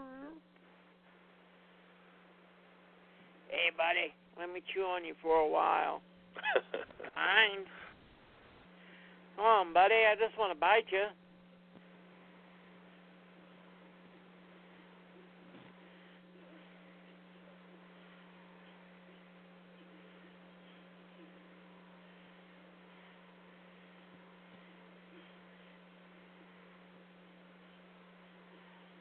Oh, damn it. What'd he do to you?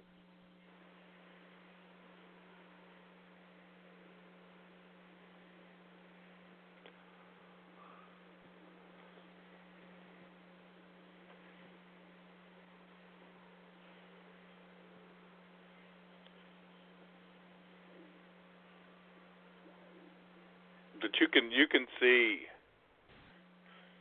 a lot of the Category 3 films in here. You can see a lot of how there's definitely an influence here. Yeah.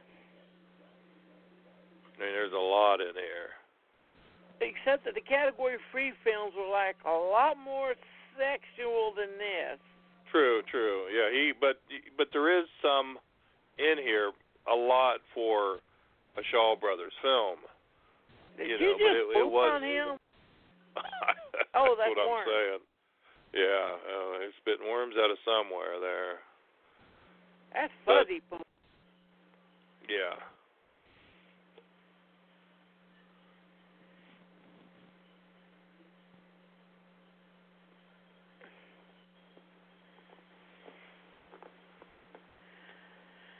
I love it when he's like, oh, he can't top himself with a fight. And he's like, oh, really?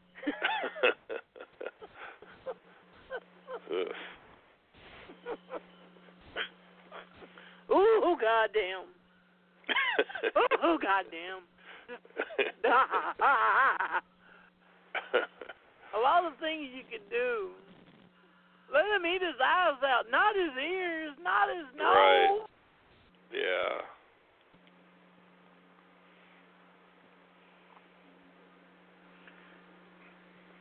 And a gorgeous sunrise. Right.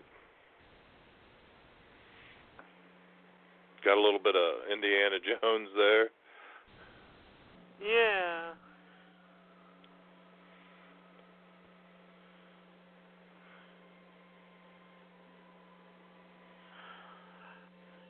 That is one of the oddest things you would rarely see a cross between the grotesque and the beautiful. Right. As good as this. And a sincere religious film, too. Right.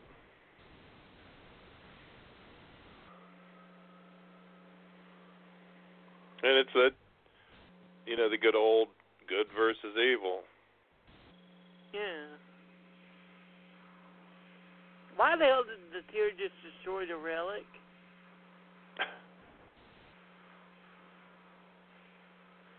And why didn't they get a guy that looked old if they were going to put him in that white wig and white beard?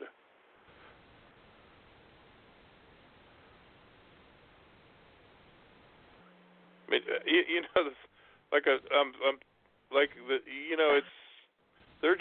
he just threw everything he could possibly throw into this fucker. Yeah, it's he like just he decided knows, I'm gonna, I want to have this guy come. Beat him again, and this much budget, so let's just go for it. Yeah, I want to have this guy. I want to have him come down them steps on a, his platform or whatever, glide down. And it's just like, why? It's amazing, but it's like, okay, I want to do this or I want to do that. It's almost like they said, okay, you can have this budget, spend, go ahead. Yeah. Let's have her do a funky disco dance for no reason. Right.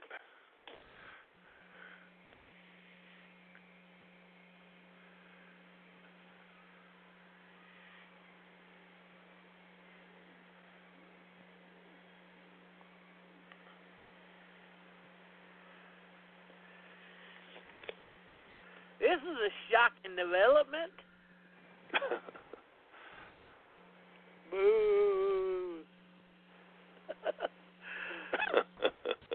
Oh, God, I love it.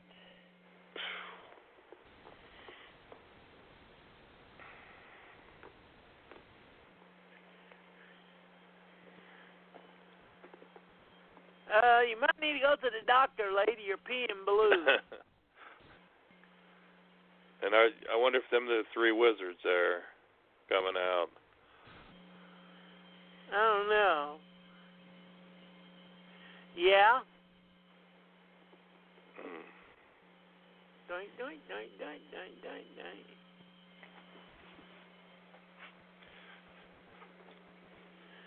Okay, you know what movie that was taken from, that decomposition.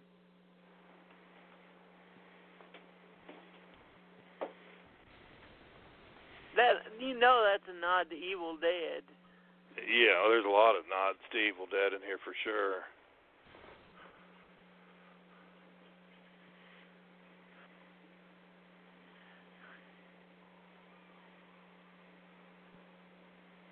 Yep, there they are. Yeah. I don't know what's worse, the fact they came out like that, or the fact that those poor bastard actors are wrapped up in plastic wrap. They are. Now, you can definitely tell that's plastic wrap.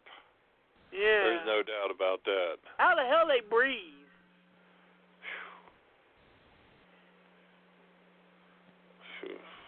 God damn, talk about...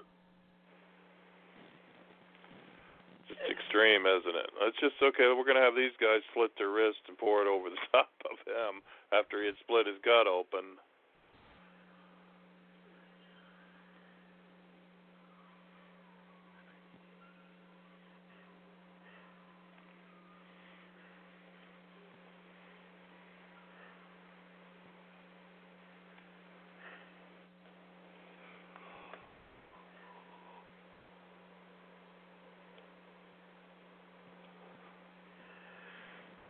I know why. You know, to so me, we have 3 more cool monsters. Yes, absolutely loaded with them, man. Yeah.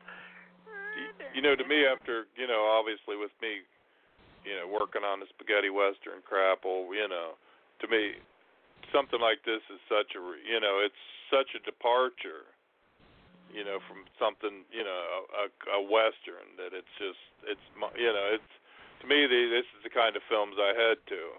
Because it's just, you know, it defies all logic. It's you know, that you can't classify a lot of it. It's just, you know, so far removed from a western. It's just like a big fresh air of breath, you know. It is. Yes.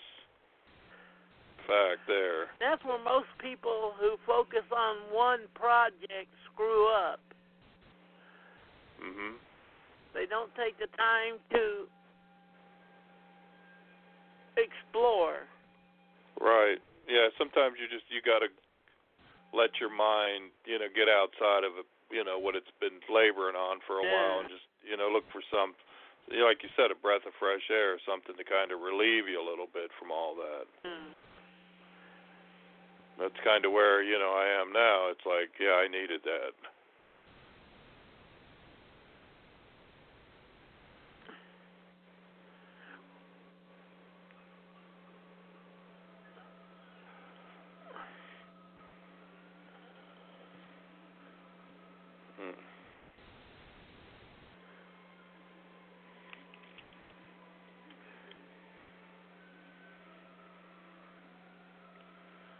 How the hell did they do that?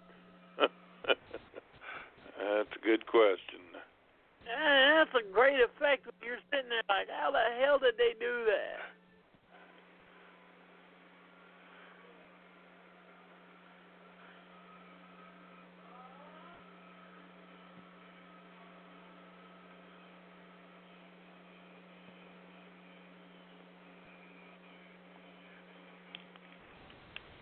That's a great, that scene's great scene there. It's a great shot, I mean. I have never seen solar flare used as good as it is. Oh, it is in here.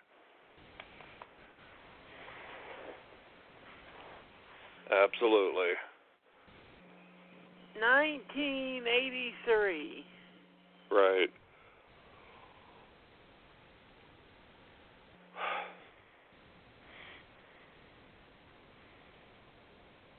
And you notice there's no opening or closing music? Right, yeah, I did notice that. It just lets you soak it all in. That's right. Well, you know, it's getting ready to kick you in the head, so it's just gonna, you know, let you walk into it, and at the end, your head's already been kicked in, so you're like, okay. Yeah, this little. Why is this not more well known? As insane as it is. Unless it's, you know, like you said, unless it's the few snippets in there from Phantasm, you know, that could possibly be it. It came out as one of Image's Shaw DVDs, but none of Image's titles, Shaw-wise, sold worth a shit. Right. Yeah, that's a good question. Like I said, you know, if you put this out, I don't know. To me, it's the Shaw Brothers are like releasing a spaghetti western. You know, if it doesn't have Franco Nero in it, you know, or Clint Eastwood, only so many people are going to buy it, and I think the Shaws are like that too. You know, if it's not martial arts, you know, you take another notch away from them. It's just, you know, and it's just not going to sell, I would imagine, because I'm sure with all these releasing companies over here, somebody would try to have explored that. Or else what Lestriel's asking. William Lustig said he lost money on his spaghetti western titles, and here's the 4 that he had out. He had Django Kill, Run Man Run, Compañeros, and Menage. Uh-huh. Yep, I bought them all. Nowadays, those are gold standard titles. I agree, but it's like I said, it's just not. You know, I would imagine that the Shawls to a point are the same. You know, it's kind of a niche type of thing. You know, and then a lot of people just assume that, you know, Shaw Brothers, you think karate or kung fu, and a lot of people are just turned off right there. You know, Dragon Dynasty went under too, and look how many great titles they put out. True. Yeah. So obviously there's not a market here for them. I would imagine. Well, no one has written that great book to tell the fans what to like, what to watch. You know. Right. True. Like with your book and a few other books, people know where to look at spaghetti westerns. Thanks to you, Christopher Frayling, Alex Cox. Kevin Grant. I think it's Kevin Grant. Yeah. There's at least a little bit of knowledge. I mean, that's a good point. There is really, as far as I can tell, there's not a lot been written about the Shaw Brothers and the Shaw Brother films. You know, they're covered in a lot of the karate books, but you know, some of their other films, I really don't think that they've been written about. Yeah, there might be an article here, an article there. But book-wise, I don't think there ever has been a book where, you know, was written about Shaw. I know there was a book written on Hong Kong horror years ago, maybe two, but, you know, obviously, you know, there must not be a market or people aren't that interested in, you know, to write a book about it. Most of them started with the hopping vampire films and went into the 90s Category 3 shit. True, good point, yeah. And it's just like, you know, buying a book on Japanese film, you know, they start with, you know, and it's all about the ring and all the other stuff, you know, when there was, you know, 50, you know, when there was all the years before, you know, before all that, there was obviously horror films in Japan, so, yeah. I remember when Criterion put out Jigaku, people were like, what's that? Yeah. So and Houseu, when it came out, it was like, where did this fucking movie come from? Holy shit, it's great. Where did it come from? Yeah. It's been around since 79. And is Arrow the one releasing all them? I think Criterion did Houseu. Yeah. Right, Arrow and Criterion. I mean, at least they're, you know, putting some out there. And any of those that come out, I grab those when they do come out. I mean, but there's Blind Cat's Ghost, one of the few cat ghost movies that's actually out easy.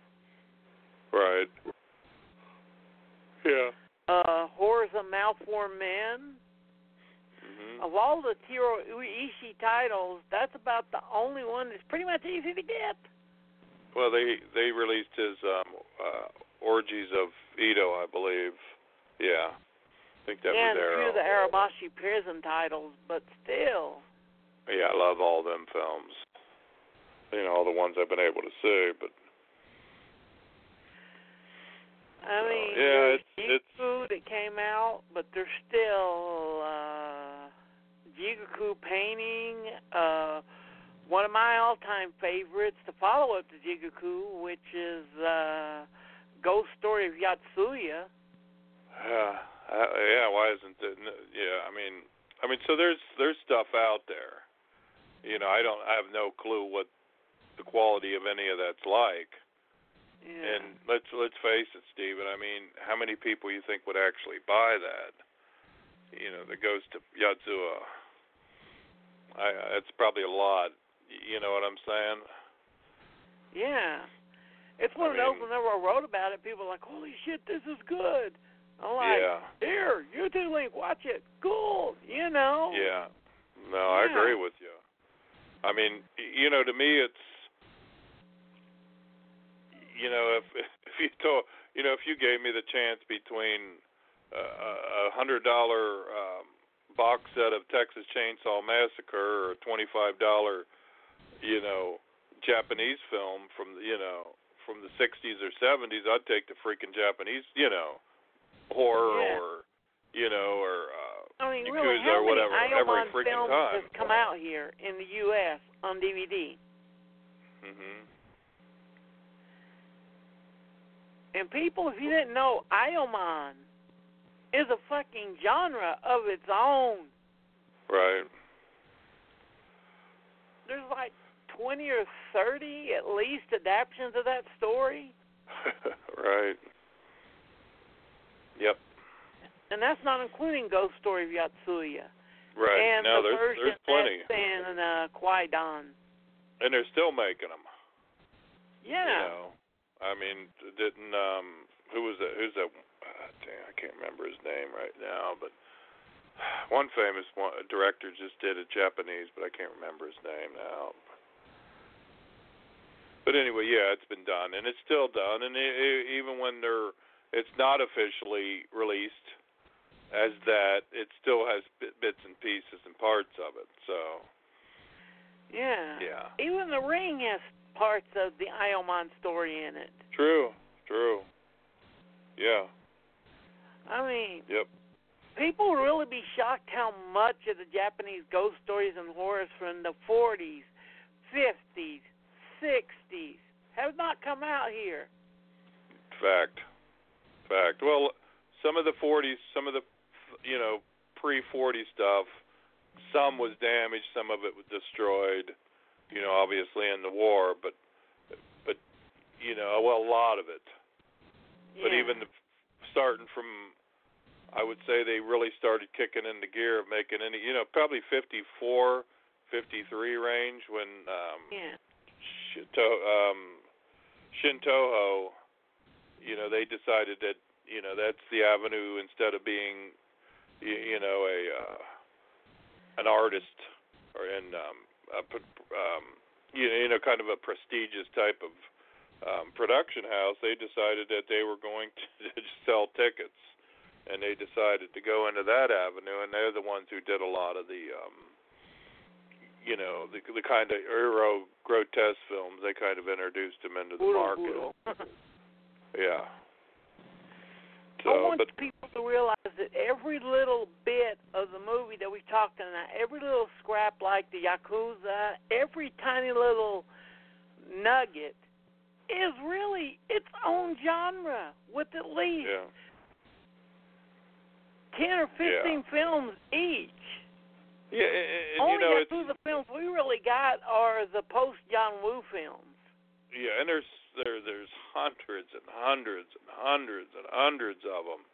I mean, Toy, for most of the 60s, that's all they did. That was their in-house specialty. And it's just, there's so much out there. The writer Chris D wrote a book on a lot of the Yakuza films, and also I think it's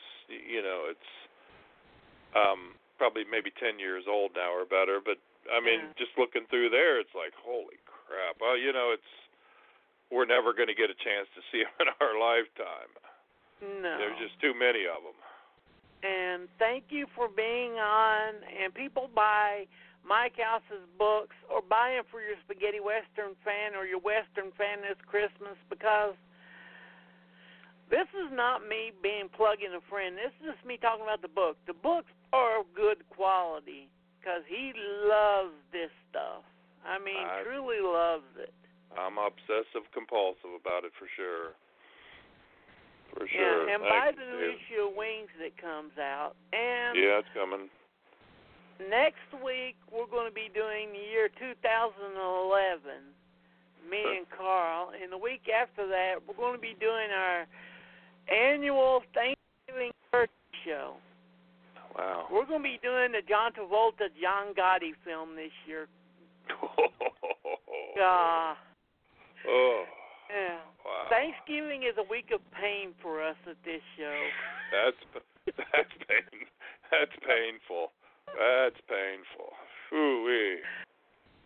Wow. And And thank you for being on again, Mike. And thank you, everyone, for listening. And have a happy November. Thank you, Steve. And I'll see you everybody next month. And happy Thanksgiving, everybody. Happy Thanksgiving. All right, bye. Bye.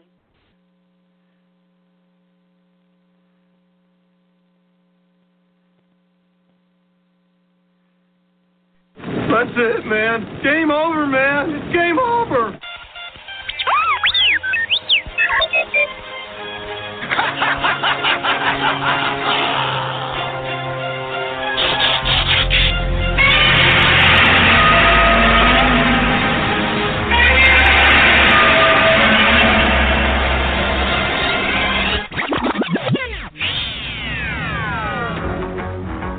Open the circuit to the wave motion gun.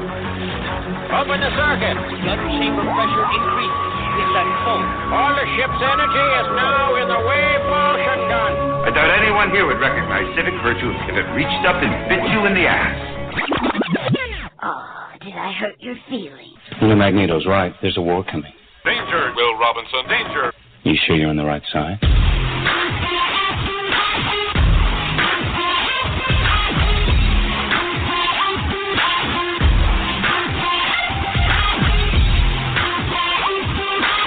Hasta la vista, baby.